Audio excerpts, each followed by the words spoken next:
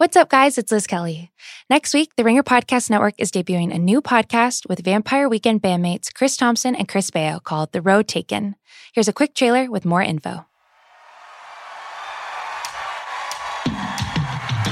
Hello, friends. Welcome to the trailer for The Road Taken with CT and Baio. I'm Baio. AKA Chris Baio. I've watched Chris bring his sunny positivity and shredding bass lines to stages all around the world for the past 13 years in the band Vampire Weekend. And I'm CT. Which is short for Chris Thompson. For the past 13 years, you've been my sneakily dark rhythm section partner. We've embarked on a massive world tour and are excited to experience all the thrills And boredom. that entails. To help us process our own experiences along the way, we'll be having conversations with peers, idols, and maybe a rando or two. The Road Taken with CT and Baio, part of the Ringer Podcast Network, coming soon on all podcast platforms.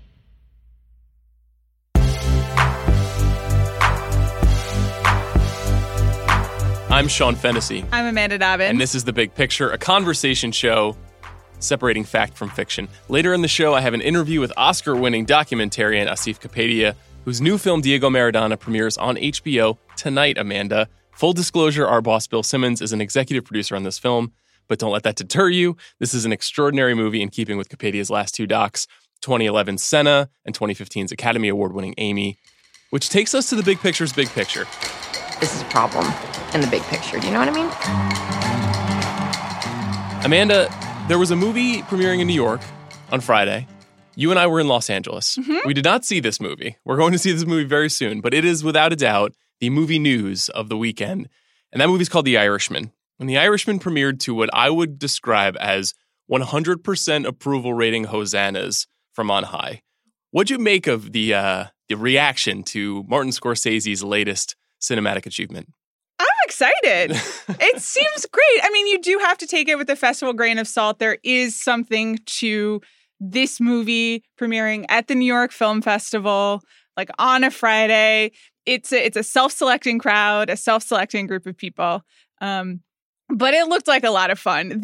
All the images of Pacino and De Niro and Pesci and Scorsese up on this stage and at the parties having the time of their lives indicated to me that they're having a great time. And that really, I think, infuses the movie itself, that it is something like it worked. You know, it's 3 hours. We didn't see it for a long time. It could be a rehash of some things maybe, but it seems like the gamble paid off on this one. It's not only 3 hours, it's 3 hours and 20 minutes. Oh, right. Okay. I was trying to be kind. It's based on the 2004 memoir called I Heard You Paint Houses by Charles Brandt.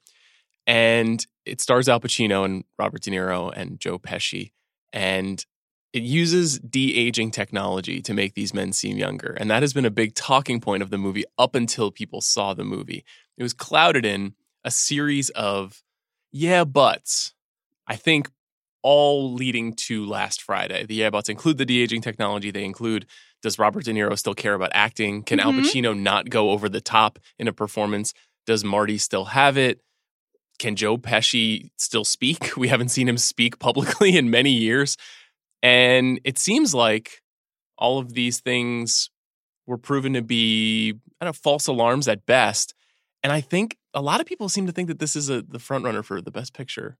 And there's something kind of amazing to me about that. Now, obviously, we're taking a mountain of salt, to your point, given the festival atmosphere and it being New York and everything. But still, this is the disruption. Right. And we have not seen it yet. And we're very much looking forward to seeing it, but we have not seen it yet. You know, I will say, when the Oscars aired, what day was that in 2019? February 20-something. Late February. Yes. There was a commercial for The Irishman, and it said debuting in theaters and on Netflix this fall. And I think at that moment, you and I considered it to be the 2019 Oscar frontrunner. That's fair. And these things it is a little horse racy. It goes back and forth. And so the questions, as you just mentioned, were that, would it live up to that Oscar frontrunner status? And I think the answer is yes. It's definitely yes. I wonder if it completely resets the expectation of the Oscars this year, because I was assuming that it was absolutely going to be a player. Now what this means is there's almost certainly going to be 2 Netflix movies nominated for Best Picture, and maybe even 3 Netflix movies. Mm-hmm. So you've got The Irishman, you've got Marriage Story, and you've got The Two Popes, which premiered at Telluride to acclaim.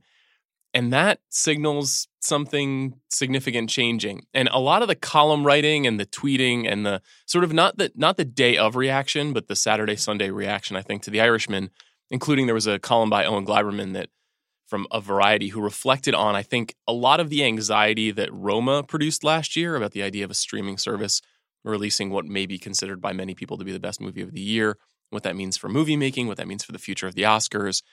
But The Irishman is kind of a mega-sized version of that question or problem or whatever you want to call it. You could make the case that it's nothing, that this is a completely overstated situation. I wrote about Roma in that context last year, and I think the question here is more like, this is a $160 million movie. No studio other than Netflix was going to pay for this movie. It's the kind of movie that I think actually could do pretty good business if you put it in movie theaters. It's got great reviews. It's got a lot of brand names. It's a gangster movie. I don't know if it's going to be a $500 million movie, but it could be a $100 million movie. And so with that, the fact that we're never really going to know that, because even though it's going into theaters, it's not going to the big theater chains. I think we do have 3 or 4 months now of Netflix anxiety to tangle with. Yes, for sure. I mean, I don't want to downplay the narrative of that in last year's Oscars and in every conversation that anyone has about the movie industry right now. I think ultimately people didn't vote for Roma because it was a 2.5-hour foreign film and they felt like, values were being shoved down their throat and they just wanted to vote for the familiar, feel-good, like virtue signaling, except not Green Book. I think those voters will not think twice about voting for The Irishman instead of something else. I don't think Netflix will come into the equation that way for them. I kind of think the position that The Irishman has in this Oscar season will be less about streaming platforms and more about age and values. And it's like I said, it's like a new Oscar bait in a lot of ways. Yeah, it's an interesting thing. I could sense that last year at some point, Alfonso Cuarón just got sick of having to answer questions about Netflix. Yeah. That after a while, and he was in a very similar situation, I don't think that there was necessarily a company that would have paid as much money for his film as Netflix did to distribute it, even though they didn't originally finance the movie. And I wonder if Scorsese at some point, now he's probably not going to do a ton of press because he's Martin Scorsese and he doesn't have to, but I wonder if at some point he's just kind of like, enough. The movie is the movie. Yeah. And let's just think about it that way. But for our purposes, we do kind of have to tangle with it. And 3 nominees from that studio it'd be a fascinating test of the Academy, because Marriage Story is definitely one of the best movies I've seen this year. And it checks a lot of boxes for the kinds of movies that Oscar likes, if not Best Picture, at least every category nomination-wise. And The Irishman is right down the middle, new Oscar bait. So And old Oscar bait. I mean, I think that's it's kind of the exception in so many ways because it is on Netflix, but it's also Scorsese and De Niro and Pacino and Pesci. It is all of the old things there. I mean, there's just, I was thinking about how excited my dad's going to be just to see The Irishman. Yeah. And they're just... This is dadcore. Yeah, but it is also a cinematic triumph, apparently. So anybody who actually cares about movies will also be interested. And they are doing theaters and Netflix. They just they 4-quadranted it, for a lack of a better word. Mm-hmm. So it seems like a last exception as opposed to the future of movies, if that makes any sense. No, it does. I think that Best Picture contenders come in all shapes and sizes. Some of them are powerhouse 14 nomination kinds of films, and others are admired and respected, and they get 3 nominations, and we acknowledge that important people made a movie, but that we can just kind of move on. I think that there was a perception that this was possibly the latter, that no matter what happened, it was going to be respected, and it could have just kind of come and went. Mm-hmm. Instead, based on the reactions, it basically seems like Steve Zalian's more than likely going to get a Best Adapted Screenplay nomination. Rodrigo Prieto is going to get a Director of Photography nomination. Martin Scorsese is going to get a Best Director nomination. And Robert De Niro and Al Pacino and maybe even Joe Pesci enter 2 very, very crowded fields. Mm-hmm. So let's set aside supporting actor for a minute, because we're going to talk about that a lot more as we get closer and closer to a Tom Hanks movie that's coming out later this year. But just in Best Actor, these are the primary candidates at the moment. Leonardo DiCaprio for Once Upon a Time in Hollywood, Joaquin Phoenix for Joker, which premieres this week. Eddie Murphy for Dolomite Is My Name, which we're going to talk about very shortly.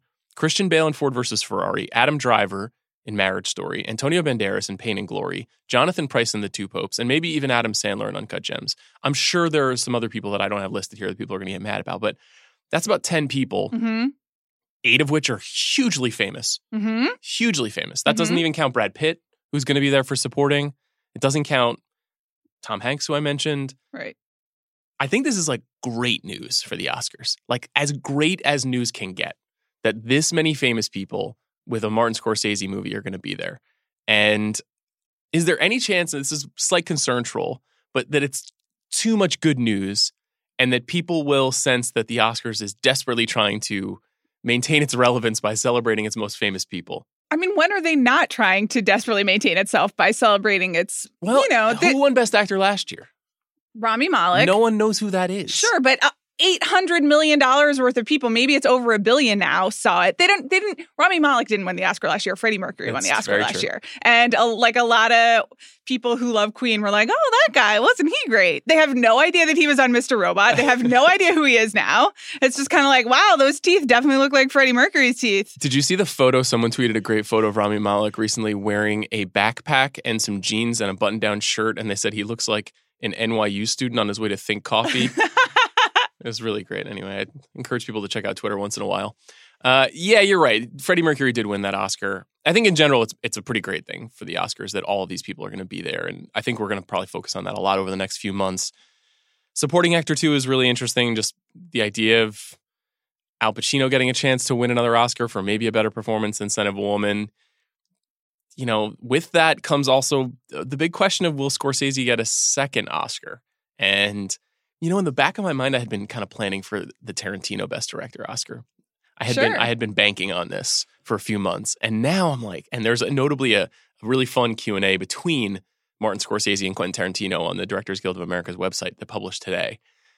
But the idea of Marty's number 2 stealing from Quentin's number 1 is a little bit painful for me. Well, I feel like we had this conversation like 4 or 5 months ago, which was that this Oscar season shaping up to be like Tarantino versus Scorsese, and like it's basically, again, we haven't seen the movie, but The Irishman does apparently have this quality of like a bunch of men at the later period of their life looking back, taking stock of things, one last hurrah, maybe. So it's like, a pirate looks at 40 with Once Upon a Time and a pirate looks at 80 with The Irishman. It's true. I mean, it's like 2 generations of directors who are extremely important in terms of shaping what came next for their, respective peers. So it's interesting. It's like pretty exciting as a face-off. I mean, the most classic Oscars thing would be for us to talk about like Scorsese versus Tarantino for 6 months and then like,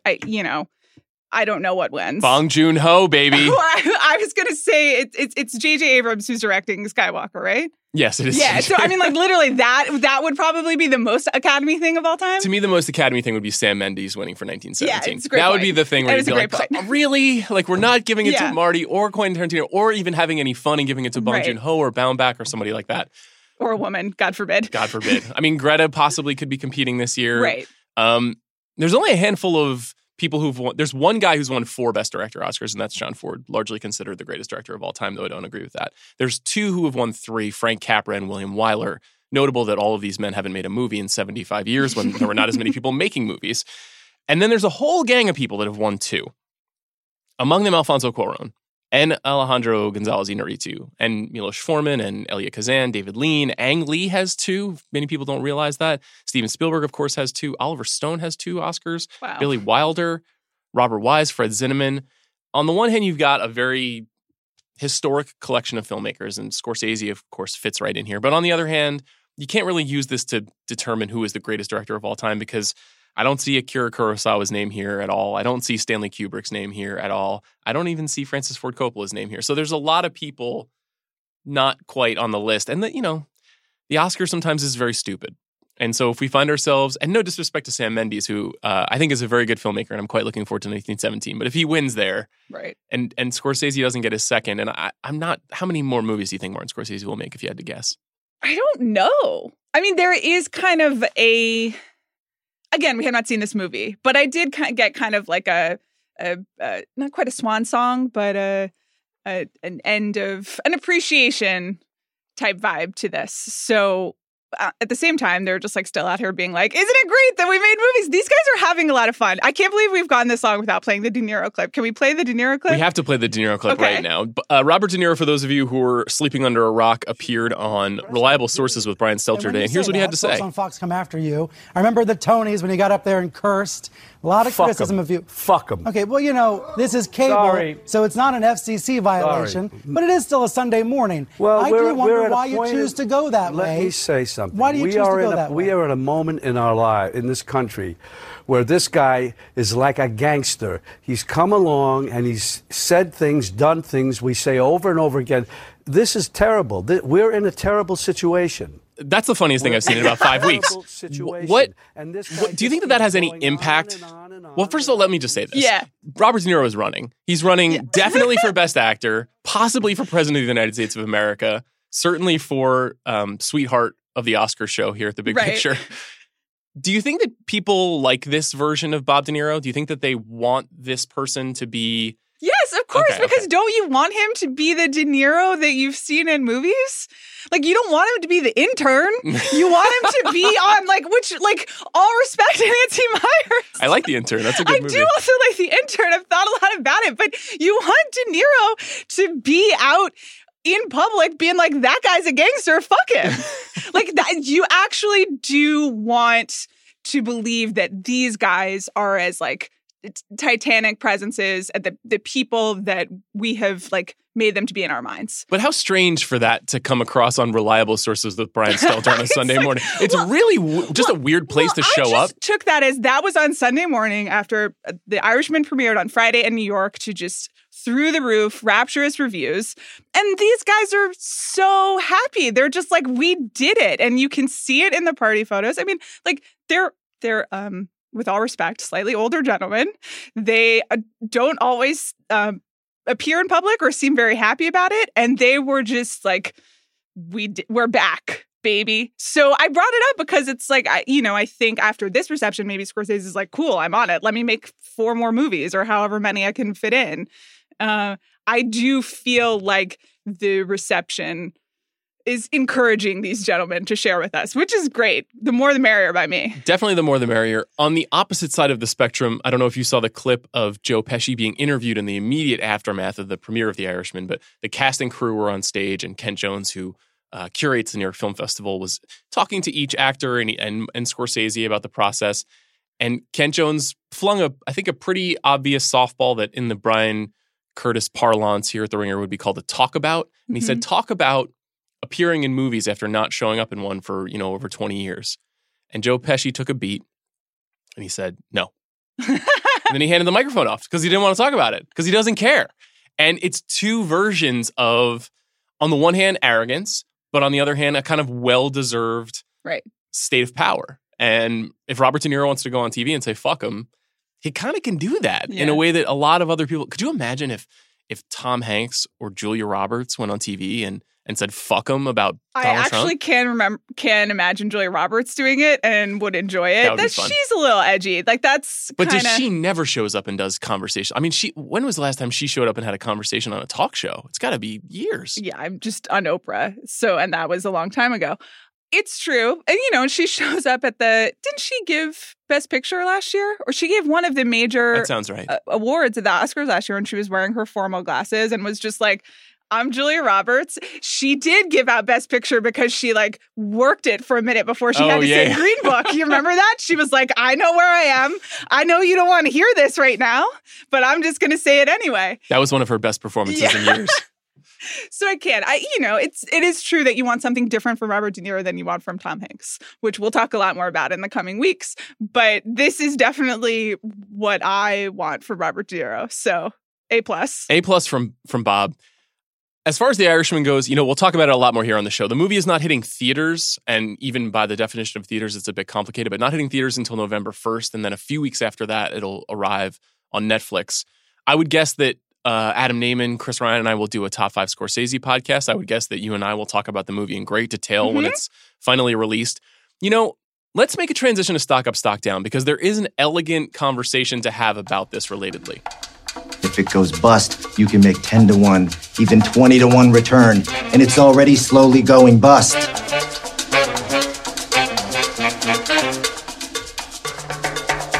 Let's talk about Stock Up, and it's Eddie Murphy. But before we talk about Eddie Murphy, I want to talk to you about the conversation around Netflix movies, because this is a bit complicated for us.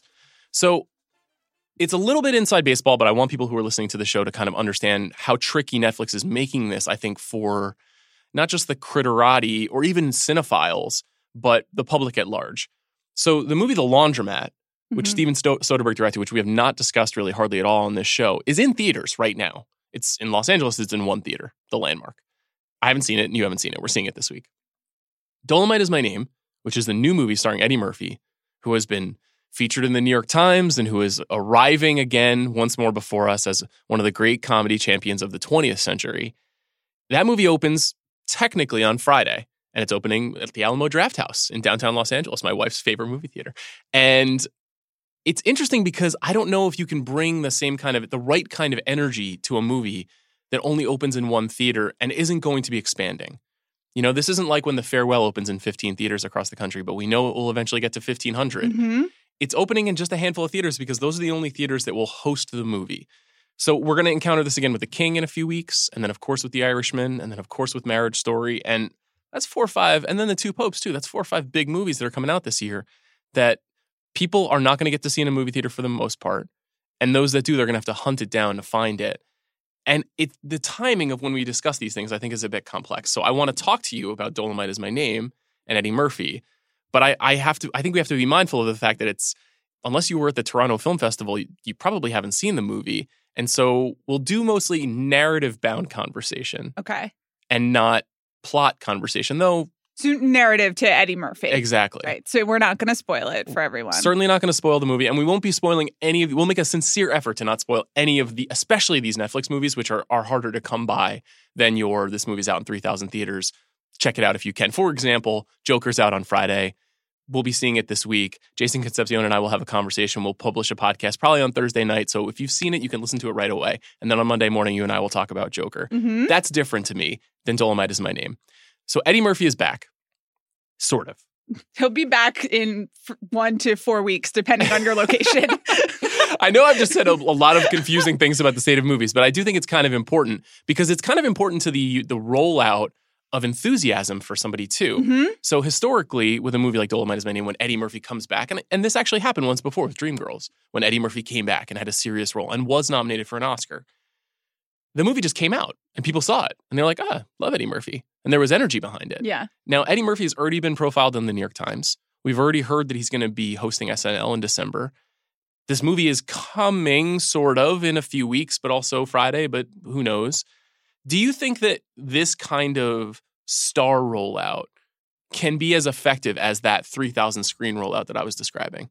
Well, I think it depends what your end goal is. I think getting people to watch the movie and winning Eddie Murphy and Oscar are kind of two different tracks at this point. So in terms of getting people to watch the movie, I think probably, I think at some point what you have to do is put Eddie Murphy in your movie and then serve it to people on Netflix when it's on Netflix. And that is how the most people will see this movie. And I think that is still the most effective way. I have a very quick anecdote about this. Yeah. I recently, I got my own Netflix account. Really big news for me. I've been sharing with my husband. But what do you mean, you're paying for a separate account? No, actually, it's a complicated thing with the people at Netflix are lovely. They do screeners differently, but they assign it to an email. So then I had to say, whatever. IT with Amanda is very boring. But basically what it means is that I opened a Netflix account that was brand new. And it had no learned behavior about what I watch or what anyone watches. And so I assume what it was serving was just what people like to watch, like the most popular things on Netflix. Maybe it did something based on location. Again, I don't know totally how the algorithm works, but it was really fascinating to scroll through and see the categories that were presented and the types of movies that were presented, which it will not surprise you to learn are very different from what Amanda watches at home, because I just rewatch The Crown and then also related Crown content. But it was, it was a lot more blockbusters, action movies, but it was so clear suddenly of just like, oh, well, I would click on that thumbnail. I would not click on that thumbnail. It was like me rediscovering the power of the algorithm. Because normally when I go to Netflix, I'm like, I'm trying to watch something for this podcast or because someone told me about it or something. But that's not how most people watch it. They just like open their Netflix. They're like, hey, there's this giant thing. I guess I'll watch it. Yeah, I think it has the arcade effect where when you're a kid and you walk into an arcade, you don't say, I only want to play one game. Now, maybe you like one game more than another game, but you're probably like, I'll play 5 games. I'll play 9 games. I want to play skee ball. I also want to play Rampage. I also want to play Street Fighter 2. Like that, I think that Netflix has created a kind of expectation where you're like, I can bounce around. I can do a lot of different kinds of things. Right. That's probably what you're seeing too, which is that there is a broad approach to the way they're serving people. Right. It just reemphasized the aspect of like discovery in that process, which is not normally how I use it, but is how I think most people do use Netflix and is actually like part of the service that they offer. So that's a long way of saying is that I think they'll just put Eddie Murphy in a thumbnail or like 5 different thumbnails and they'll rotate through them. It's very funny. The Politician debuted last week, which is a Ryan Murphy show. Gwyneth Paltrow is on it. I have only been getting Gwyneth Paltrow thumbnails because it knows who I am. Speaking to your needs. But, that's a star rollout. Just Eddie Murphy's face, Eddie Murphy in large letters on your screen. People will click on it. And then, if someone happens to read the New York Times and it's like, oh, Eddie Murphy, he's back. Maybe I will check out that movie. That's great. But I think that's gravy on what they're trying to do. I think you're probably right. It's probably a more effective rollout ultimately on October 25th when the movie hits the service to just show people Eddie Murphy in the Dolomite costume. Yeah.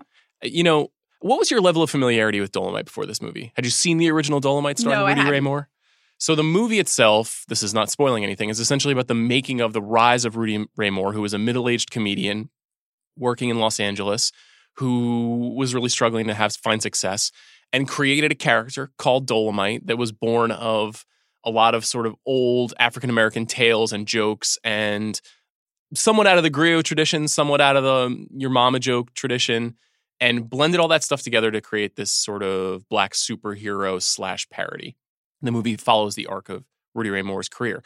Now, the movie Dolomite, the original movie, was a major cult success for years and years, a big-time midnight movie. It's a bad movie. Mm-hmm. It's bad. It's funny, and the question of whether it's meant to be funny is an interesting part of this story and this rollout and Eddie Murphy in general to me. Because in the original Dolomite, you can see kind of boom mics falling into the frame. The set collapses during a sex scene at one point, and that's part of the bit. They don't stop the movie. They make that a part of the movie. And so you can't tell if it's like kind of an Airplane-style spoof right. or if it's actually just a really shoddily made movie.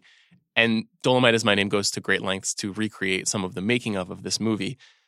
It's interesting for Eddie to be re-examining or returning by examining a hero of his who never quite got his credit at the time, never quite got his critical cultural due in his time. Because I think Eddie, even though he is, I don't know, probably one of the 5 or 6 biggest movie stars of the last 40 years, mm-hmm.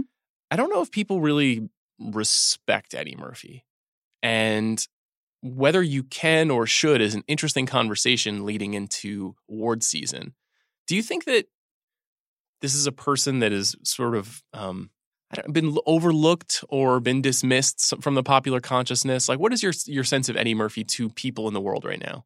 I mean, what you said is true, that I think he's simultaneously like one of the biggest movie stars and just stars, actors, comedians of our lifetimes.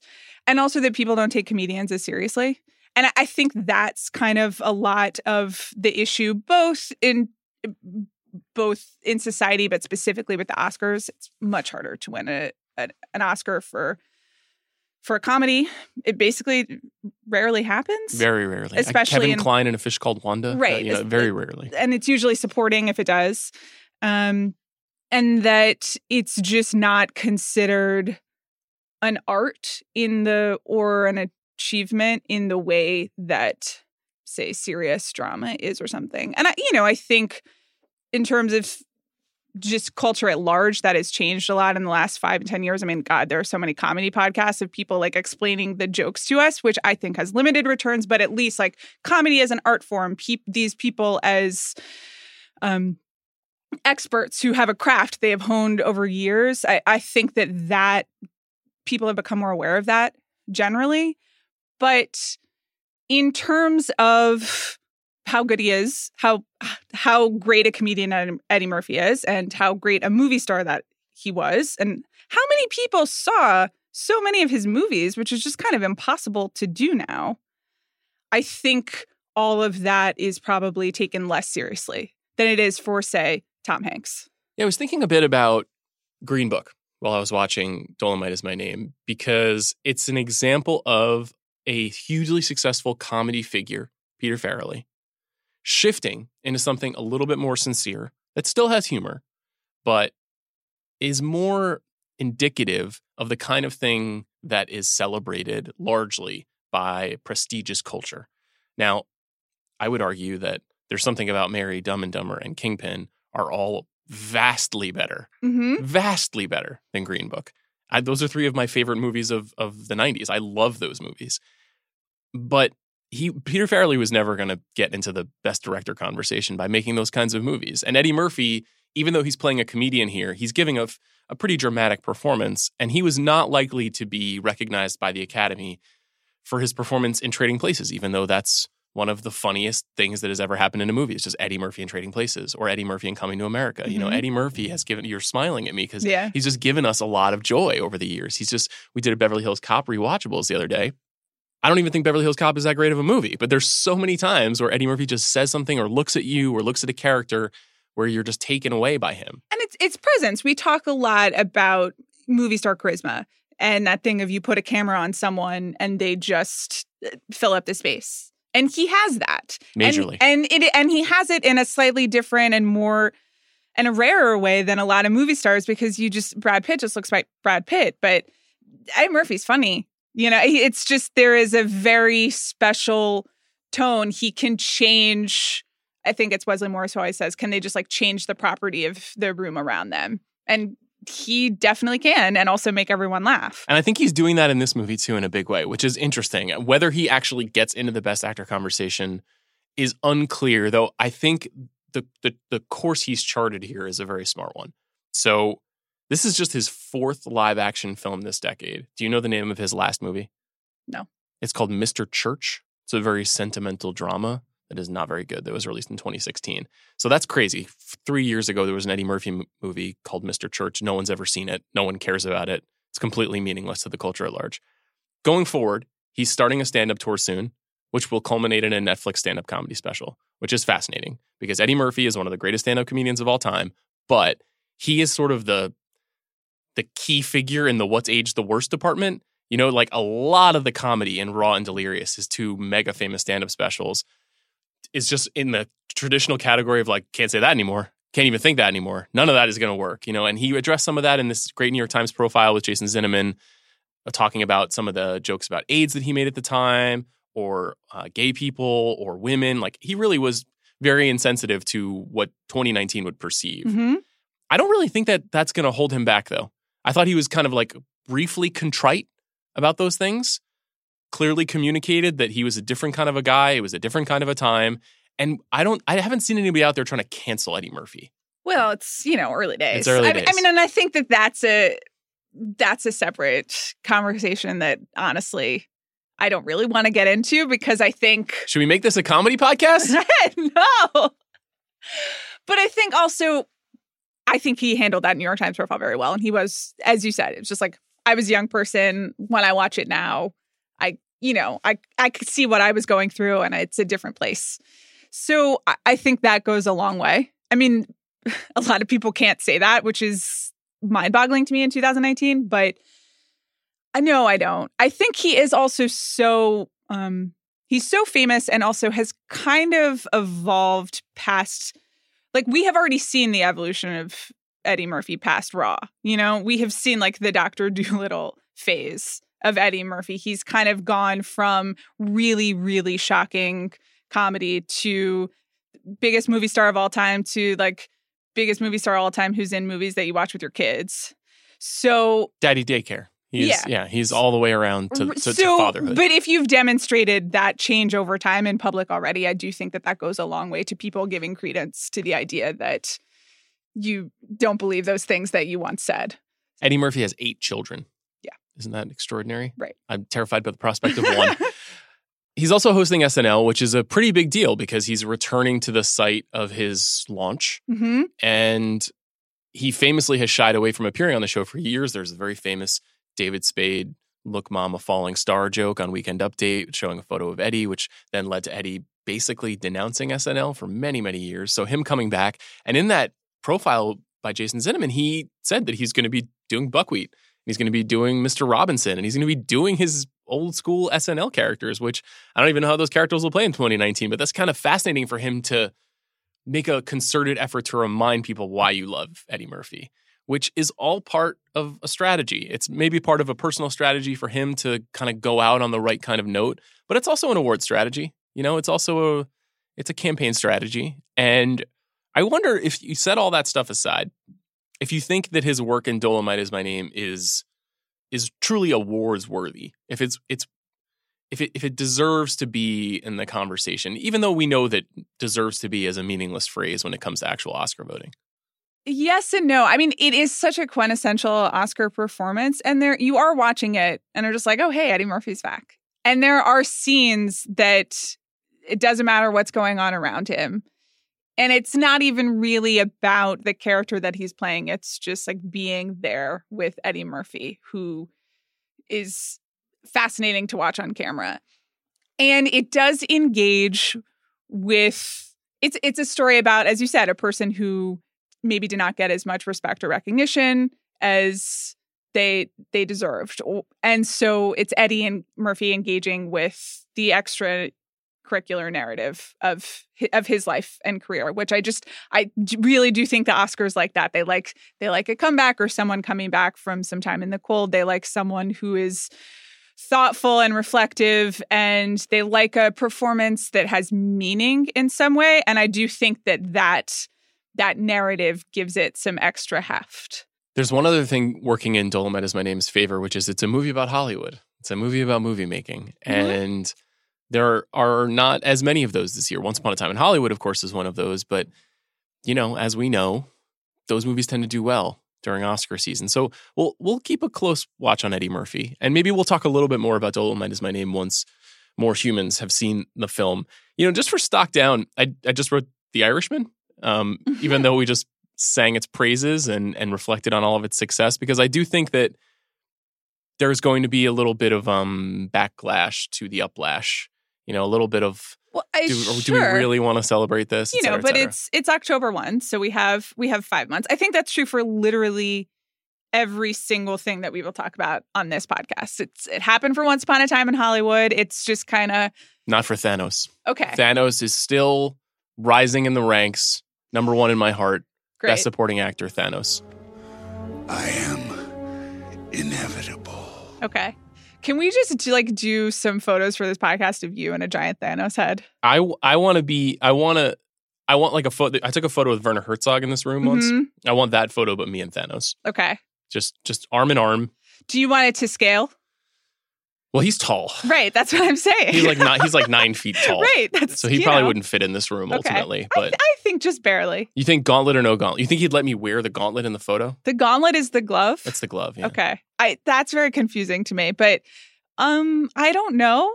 Isn't the gauntlet very powerful? Doesn't it suck away your soul or something? No. Okay. Thanos, if you're listening, please DM me. We'll figure this out, get you on the big picture. Amanda, let's go to the big race. Okay. Well, Mama, look at me now. I'm a star. Amanda, we're going to talk about Best Documentary, and we're going to talk about it for 2 reasons. One, as I mentioned earlier, today, Diego Maradona debuts. It's from an Oscar-winning filmmaker, Asif Kapadia. I spoke to him later in the show. It's a pretty brilliant movie. We'll talk about it a little bit here. And also because Docs NYC has released their feature list of 15 films to keep an eye on. And Docs NYC is an organization runs a festival in New York every November, and they screen a lot of documentaries. They choose 15 documentaries every year to spotlight. Those 15 documentaries usually more or less coincide with the Academy shortlist, which is released, I believe, in January at the top of the year, maybe even in December. And it's an interesting list of movies. I'll briefly list the movies, and then maybe we can talk a bit about the category, because it's a tricky category that a lot of people, most regular folk, don't get a chance to see these movies until we get into Academy season, and this year more than ever for a couple of reasons. But Diego Maradona was on the list, as I mentioned. American Factory, which came to us from Netflix. Apollo 11, which is one of the few big doc hits of the year, which Neon released. One Child Nation, which Amazon bought out of Sundance. The Edge of Democracy, which is Petra Costa's story of the Brazilian government. That's Netflix as well. The Cave, which Nat Geo has. That movie is going to be released later in October and was a huge hit out of the Toronto Film Festival. The Biggest Little Farm, Neon also released this. Also a bit of a hit this year in the doc category. Knock Down the House, the famous AOC documentary that was purchased out of Sundance and aired on Netflix. The Kingmaker, which is Lauren Greenfield's upcoming film about Imelda Marcos. Lauren Greenfield, perhaps the greatest chronicler of wealth in this country. The Great Hack, which was also a Netflix movie about Cambridge Analytica. Ask Dr. Ruth, which Hulu released earlier this year, also out of Sundance. And Honeyland, also out of Sundance, which Neon also released.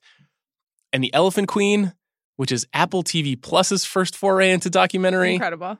And The Apollo, which is HBO, Roger Ross Williams, who's a governor with the Academy, his documentary about the Apollo in New York City. And For Sama, which is a PBS documentary. That's the full list. 15 movies. Now, almost all of these movies have been released. I think only 3 have not yet seen the light of day. The Apollo, The Elephant Queen, and The Cave. How many of these movies have you seen? I think I've seen 4. Pretty good. Thank you. Pretty good. I was very proud of that last night and shared that fact with you, and you didn't respond. So I'm glad that I'm getting a moderate gold star. I've seen 12. Well, yes, but you're you. I'm way ahead of the curve this year, though. Historically, this is the category I struggle with the most. And frankly, it's gotten a little bit easier to see movies like this, in part because 5 or 6 of these movies are really appearing on TV first. I mean, Ask Dr. Ruth hit Hulu months ago. You know, The Elephant Queen is going to be available on November 1st, the day they turn on Apple TV+. The Apollo is going to be on HBO later this month. There's 4 Netflix movies on this list. There's a Showtime movie on this list. Diego Maradona, which we're discussing, you can see on HBO tonight.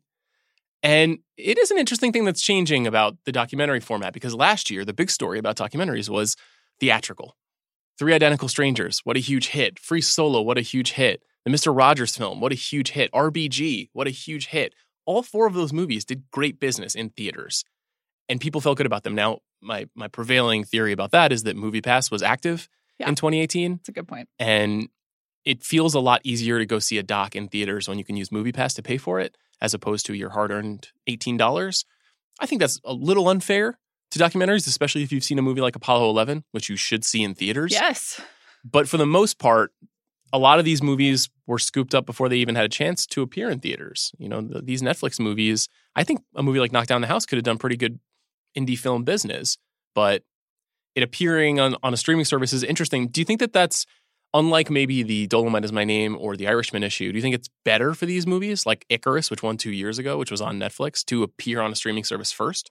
I do think they make more sense just in streaming context. They're just watchable at home in a way that narrative films, maybe you lose a little of the immersiveness or the attention span, and people are looking at their phones or whatever.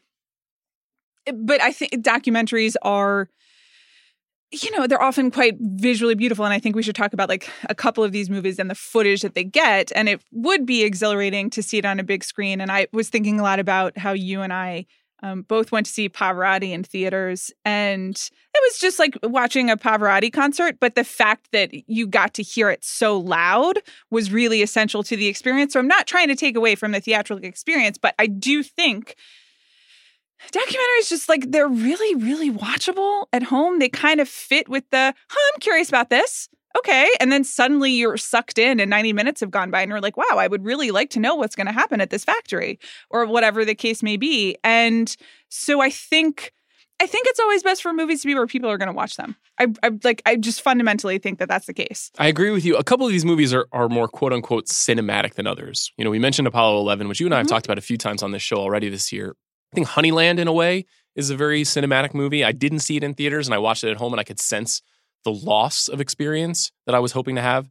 On the other hand, I do think that a movie like The Great Hack kind of plays better as like wallpaper movie.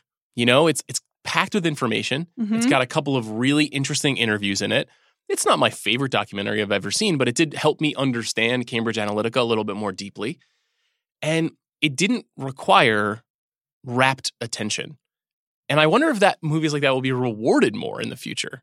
I mean, I think we've certainly found that to be the case for scripted and narrative films, that we've talked so much about, like the ideal, quote, Netflix movie, which is a little more fast-paced and is switching all the time to keep your attention, but also doesn't require you making an event out of it all the time.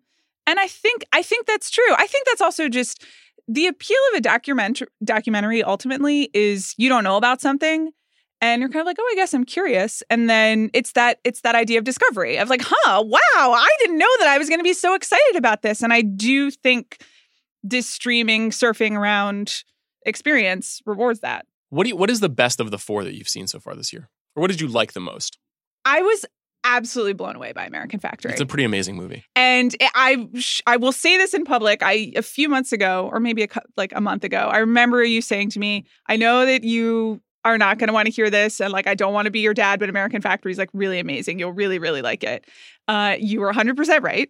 Thank you. Wow. You were just totally right. Bobby, please mark this. And carve this audio out. Also, send it to me in an email. Please note that I can admit when Sean is right. And let's go back and look if Sean's ever admitted I'm right. No, but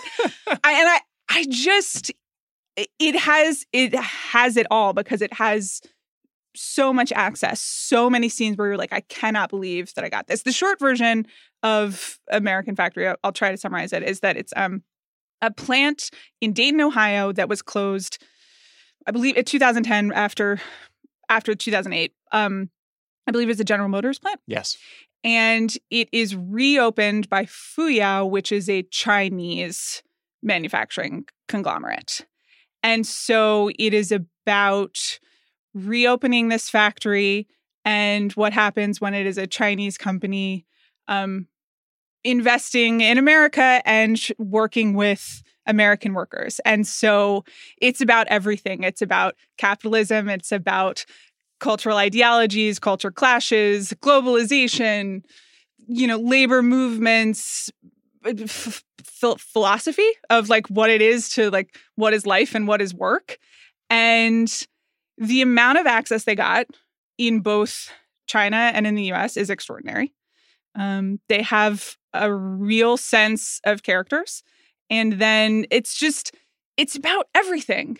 It's amazing. Yes, the movie is directed by 2 filmmakers, Julia Reichert and Stephen Bogner. And, it has some legacy.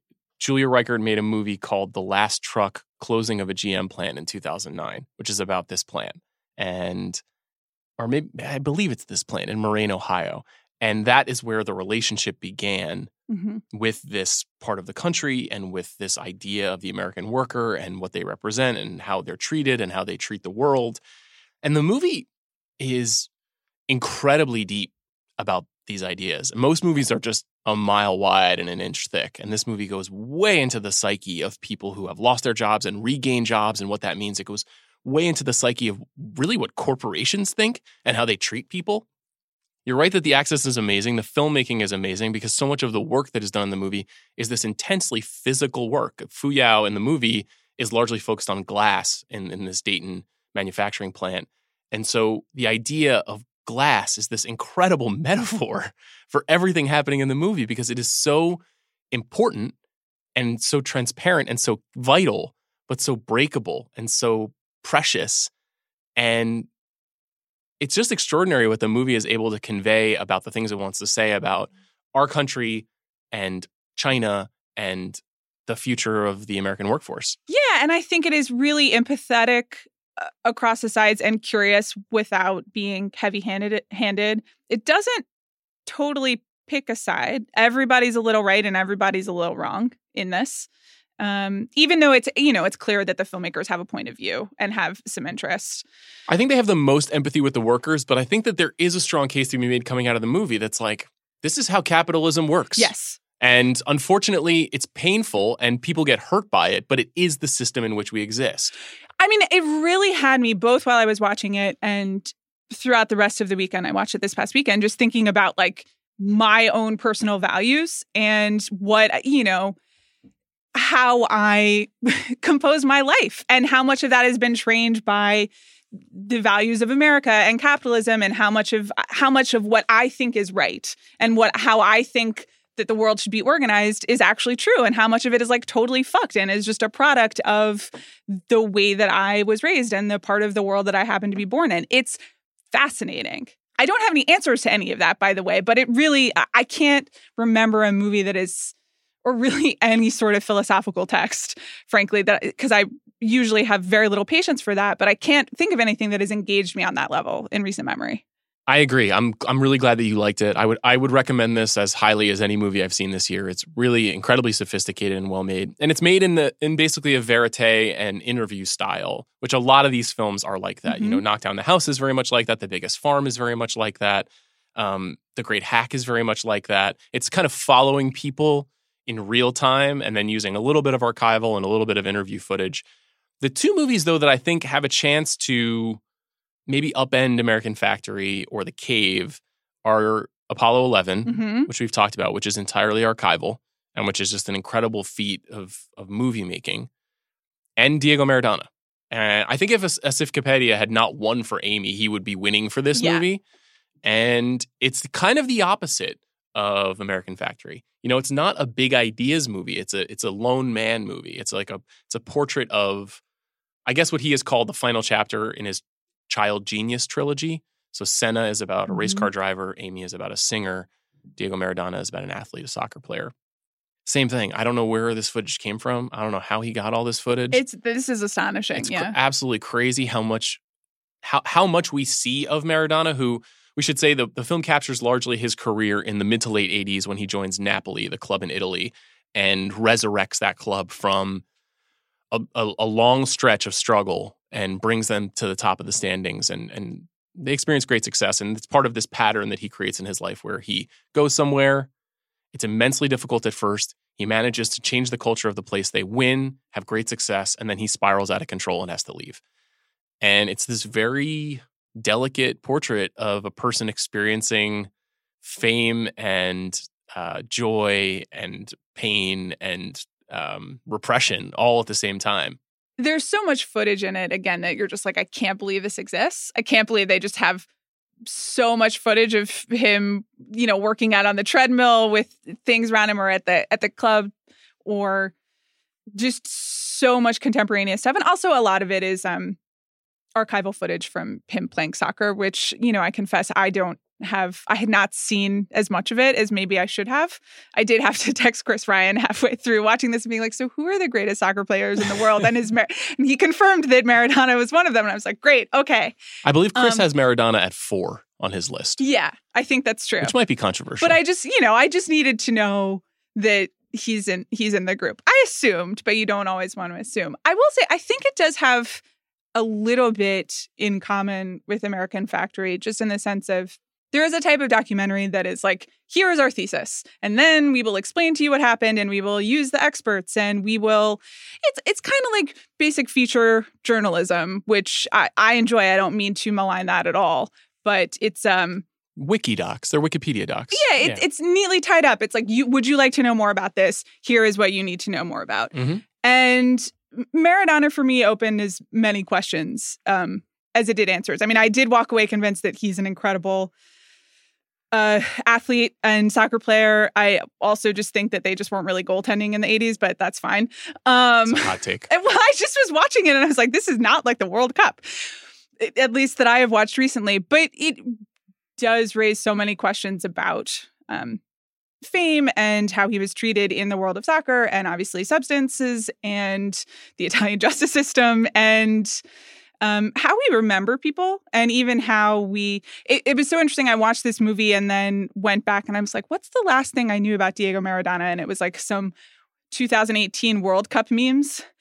Those memes look very different after having watched the film Diego Maradona. I had a completely different understanding of them, but I think it both presents a really full portrait of a person, but also leaves it to your own interpretation. Agree. I think when our heroes become a joke is a fascinating subculture of analysis.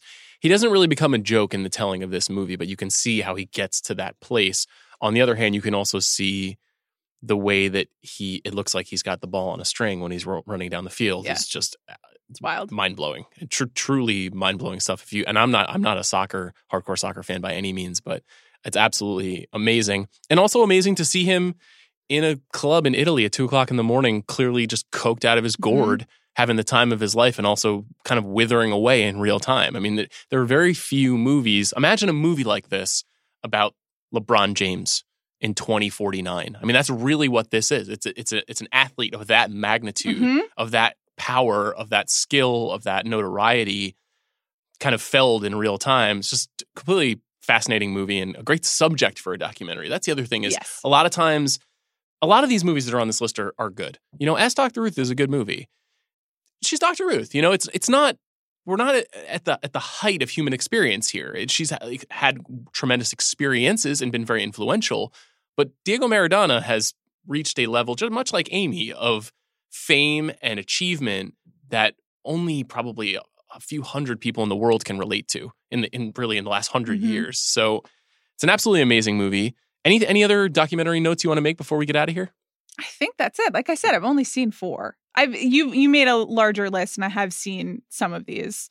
Yeah, I think it's interesting that like a movie like Fire, which was on Netflix about the Fire Festival, which is no doubt one of the most entertaining documentaries of the year, and certainly well made by Chris Smith, who has made a number of great docs, including Jim and Andy a few years ago for Netflix, and he made American Movie many years ago. I don't know why a movie like that can't contend. I guess it's possible it didn't have a theatrical release, so that might be the issue at hand. But that too is the kind of movie where if this category wants to youthen itself a bit, young it up a little bit, you may want to consider. It's certainly the internet pick. It is. It's the internet pick, and I guess the Oscars has not yet reached the phase where there are enough voters who are on Twitter all day. But it is the kind of that documentary of the year. It created an idea and an archetype. I mean, it's like if you want to give the Oscar to the most referenced, then I think like the Fire Festival, and the Fire Festival created the whole scammer universe that now we just talk about all of the time. Keep your eyes peeled in 2020 for my documentary about Thanos. Okay. Oh boy. In the meantime, let's go to my conversation now with Asif Kapadia, where we'll talk more about Diego Maradona.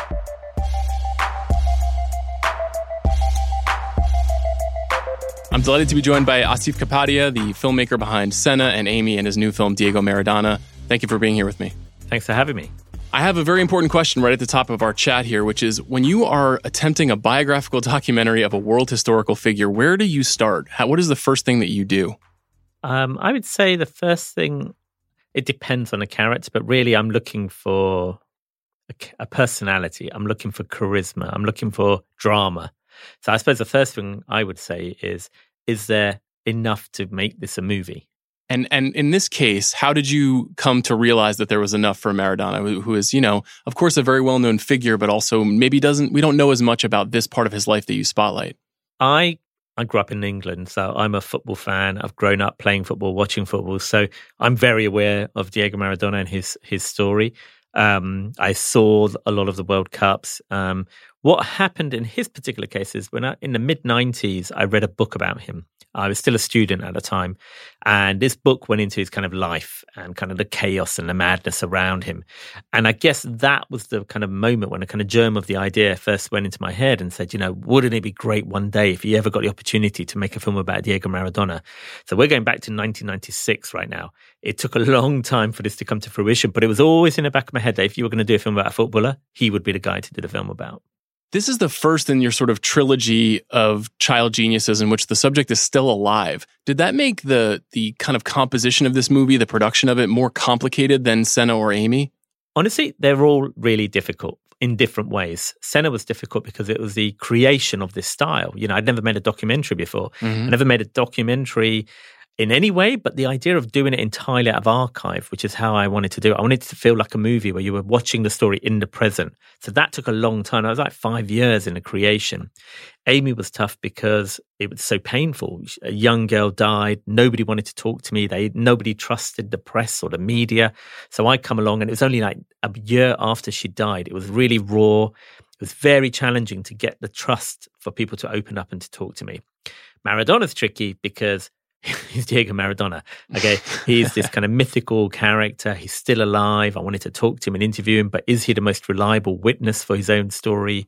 I'm based in London. The story takes place in Italy, in Naples. Diego was living in Dubai, and most of the key voices were in Buenos Aires, in Spanish and in Italian, both of which I don't speak the languages. Okay, so this film was a challenge in a whole different set of ways. So how did this project come to you? Was it your idea to pitch it? Because I know that for Amy and Senna, the circumstances were slightly different. Did this one originate with you? Do you know, all of them, what happens is people kind of approach me with different stories and different characters, and my producers come to me with different projects. And I guess the instinctive answer is, this person I'm interested, or maybe not. I don't think that person I want to spend 3 years on. With Senna, Amy, and Diego Maradona, in different ways, they kind of came to me. But with each of them, I have this initial gut reaction of, yeah, I want to do that story, or no, not interested, not for me.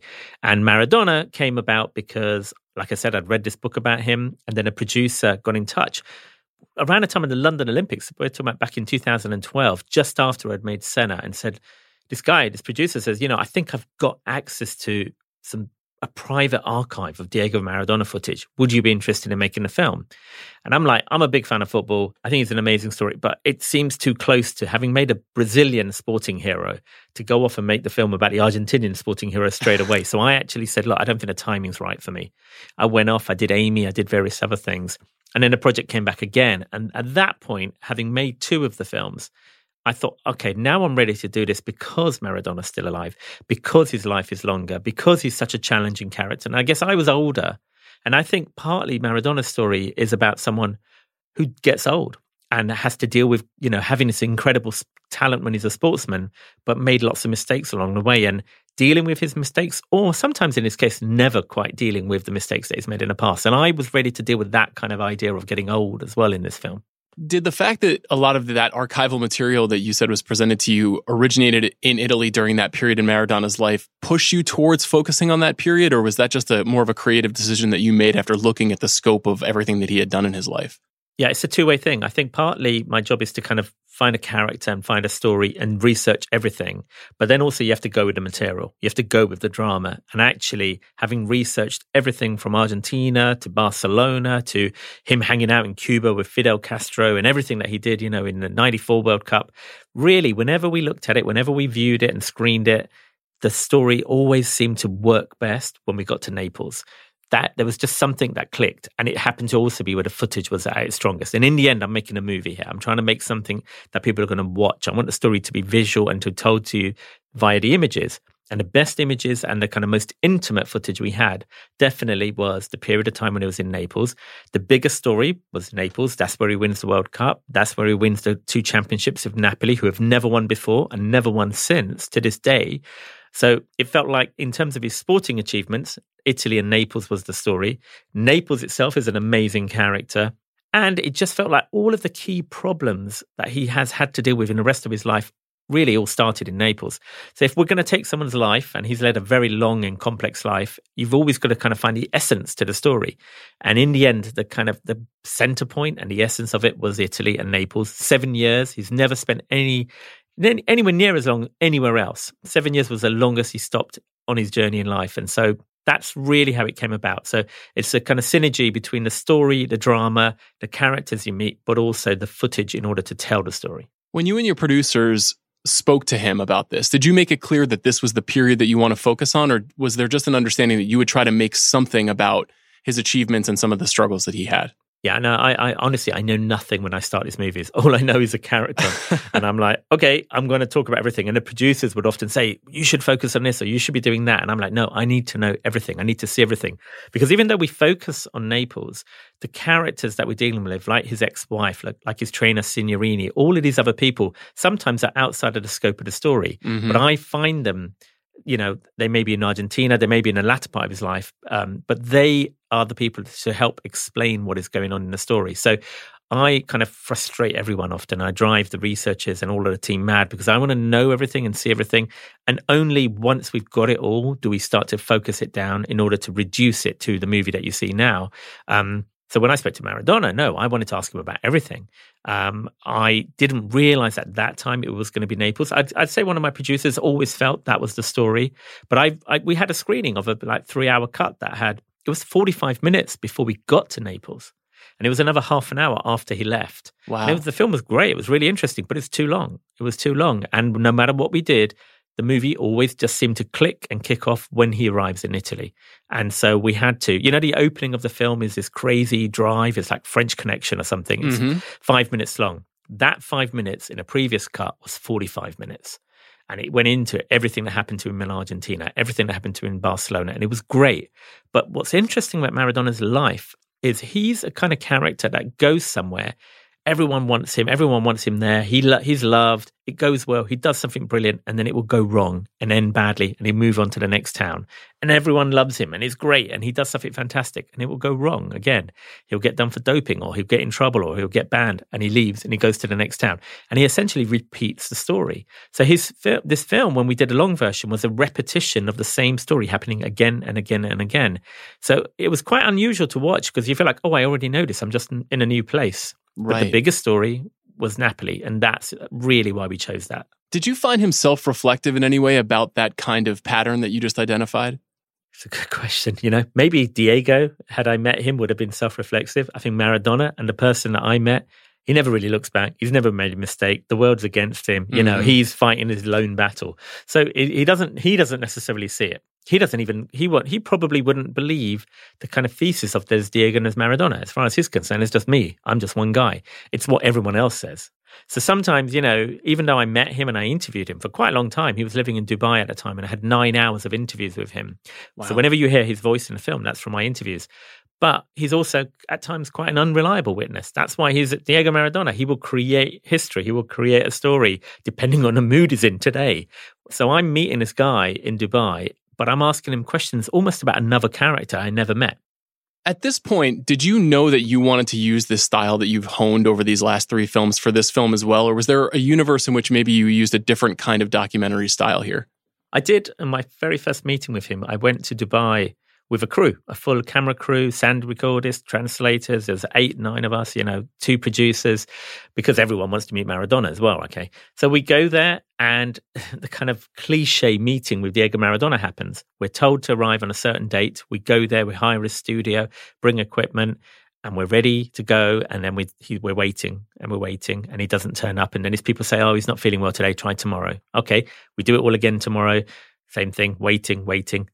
Not today, tomorrow. So basically, we spent a week in Dubai doing nothing, waiting for him. So I was like, you know what? That's it. I'm not doing this again. I'm going home. But I'd just quite like to say hello. So I managed to talk myself into his home, and we had a 5-minute meeting, having waited for a week, where we said hello. He said, we're going to make a great film together, but I'm not feeling well right now. I'm like, okay, fine. I flew back to London. Now, I've made 2 feature films, Senna and Amy, where I never met the lead character. So I'm really happy to just go away and make the film without him. And actually, it was his people that got in touch months later and said, do you want to talk to him? And I said, I'm only going to talk to him if he's ready to talk to me. And they said, no, this time he's ready to talk. So I went back this time. But because of the complexity of always getting to him and getting in the door, I decided not to bring the crew. So I went back to the kind of old-fashioned way, which is I go there with a minimal entourage. I did the sound recording myself. And that way we started to build up a relationship when we started. So initially, I wanted to do it differently and film him, but in the end, with everyone, I think there's a performance that comes with being on camera. And I'm a huge fan of radio. I'm a huge fan of podcasts. I'm a fan of audio being actually more honest than the visual medium. So what I want to do is I want to talk to someone, and I don't want a performance. I want to get down to some truth, and I don't want them to feel like they're performing. I can do all the visuals using the archive. And so that is essentially my style. And in the end, I came back to what I felt like I do best. You're really speaking my language with the audio talk there. I'm a radio guy. I've grown up. For me, that's always been my kind of way of experiencing the news or experiencing, the world and learning. Back in the day when I used to listen to the BBC World Service, I'd be traveling and I'd have a little shortwave radio. So now we've got kind of digital things. I just think there's something, I know how uncomfortable I am when I'm on camera and there are lights on me. And I know I'm far more honest when I'm not being looked at. And I think that works with really famous people. They are sick of being filmed and presented in a certain way, but they forget the medium when they're talking. Do you know what Maradona makes of the film? Has he seen it? Does he have feelings about it? He hasn't seen it. I tried many times to show it to him over a year ago. And it's interesting. It went back to the cycle, as I talked about earlier on, to that first meeting where we spent ages chasing after him. And the more we chased, the more he cancelled. And then we get to the end of the process and I'm like, it's all been going really well. And I say, look, can I come back to Dubai and show you the film? And suddenly he was too busy and he's traveling and he's here and he was there. Now, is that just because he's busy? Is that because he doesn't care? Is that because he doesn't even know who I am? He doesn't remember me? Or is that because he's worried about what might be in the film because he never looks back? He never deals with the mistakes or his past. He just moves on to the next place. I'll leave it to the audience, really, because when you see the film, you'll have to decide, is he ready to look at it? Now, I'm still trying. In 2 weeks, I'm going to Buenos Aires, and the plan is once again to go to his home and to show him the film, and we'll find out in 2 weeks. Do you think there's any chance he's potentially snuck into a movie theater somewhere in Europe and checked out the film and just not told anyone? No, he's been in Mexico the whole time where the films come out in Europe. I mean, we tried to bring him to Cannes, to the film festival. We tried everything. Absolutely no chance because he's been out in Sinaloa. He's been coaching out in Mexico and then he's been back in Buenos Aires. And the truth is nobody out there has a copy. And we're setting that up now. I think it's only going to happen if I can kind of... Either he comes to a theatre and we do a private screening, or right now what's more realistic is we go to him and we show it to him in his home, surrounded by his friends and his family and trusted people who will kind of make him feel calm. I think he gets nervous. You know, he's insecure. That's the thing that people can't see. And that's what the film's about. He's actually quite a vulnerable character at times, yet he's covered up with all his kind of macho Latin bravado. But underneath it, he's kind of a child at times. No, it's true. You absolutely capture that in the film. You know, I wanted to ask you, you've obviously done these 3 beautiful, celebrated documentaries. You've also done work in the narrative space. I'm kind of curious for you in your career where you see yourself going, having done this trilogy. And, you know, you've done series television and films. What are you going to do next? You know, I always like a challenge. I try and push myself and kind of experiment, I guess. So I've made fiction films in the desert in India and in the North Pole. And then Senna came along and it was a change of style. I love sports. I've been quite happily in that medium. But I've also directed some of Mindhunter, the series for David Fincher.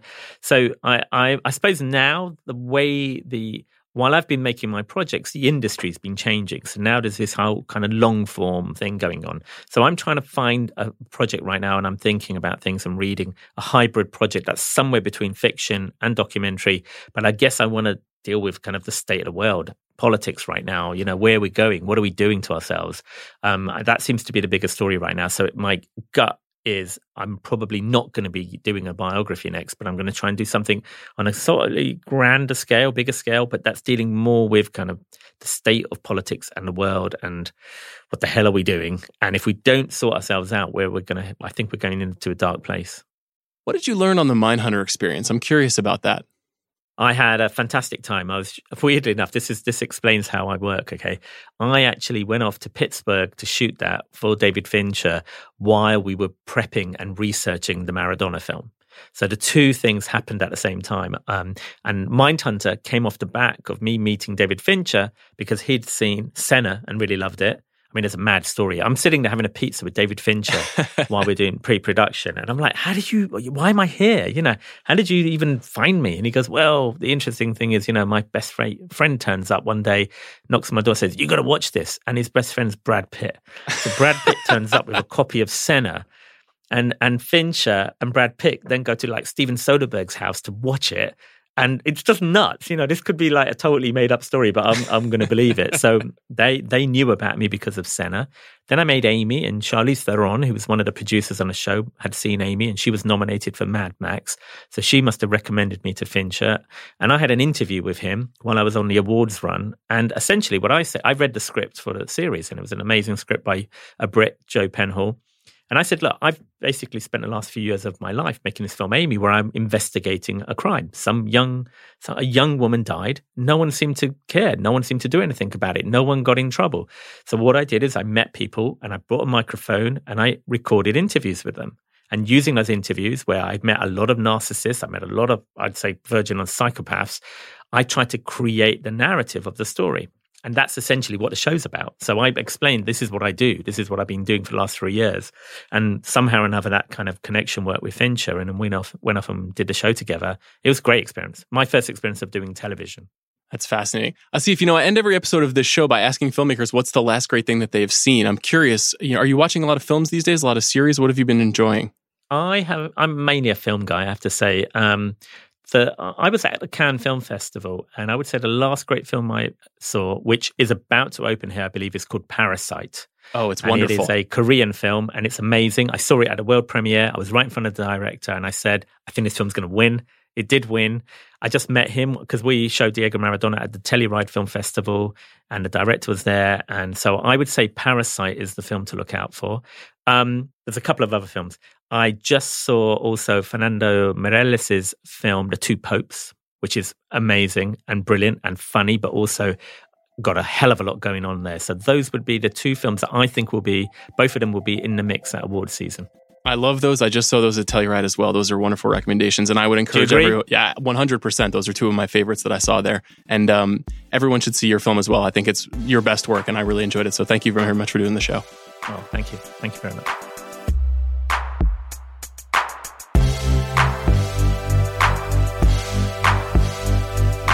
Thanks to Asif Kapadia, and thank you, of course, to Amanda Dobbins. Please tune in to The Big Picture later this week, where Jason Concepcion and I will be taking a deep, deep, deep, deep dive into the world of the Joker.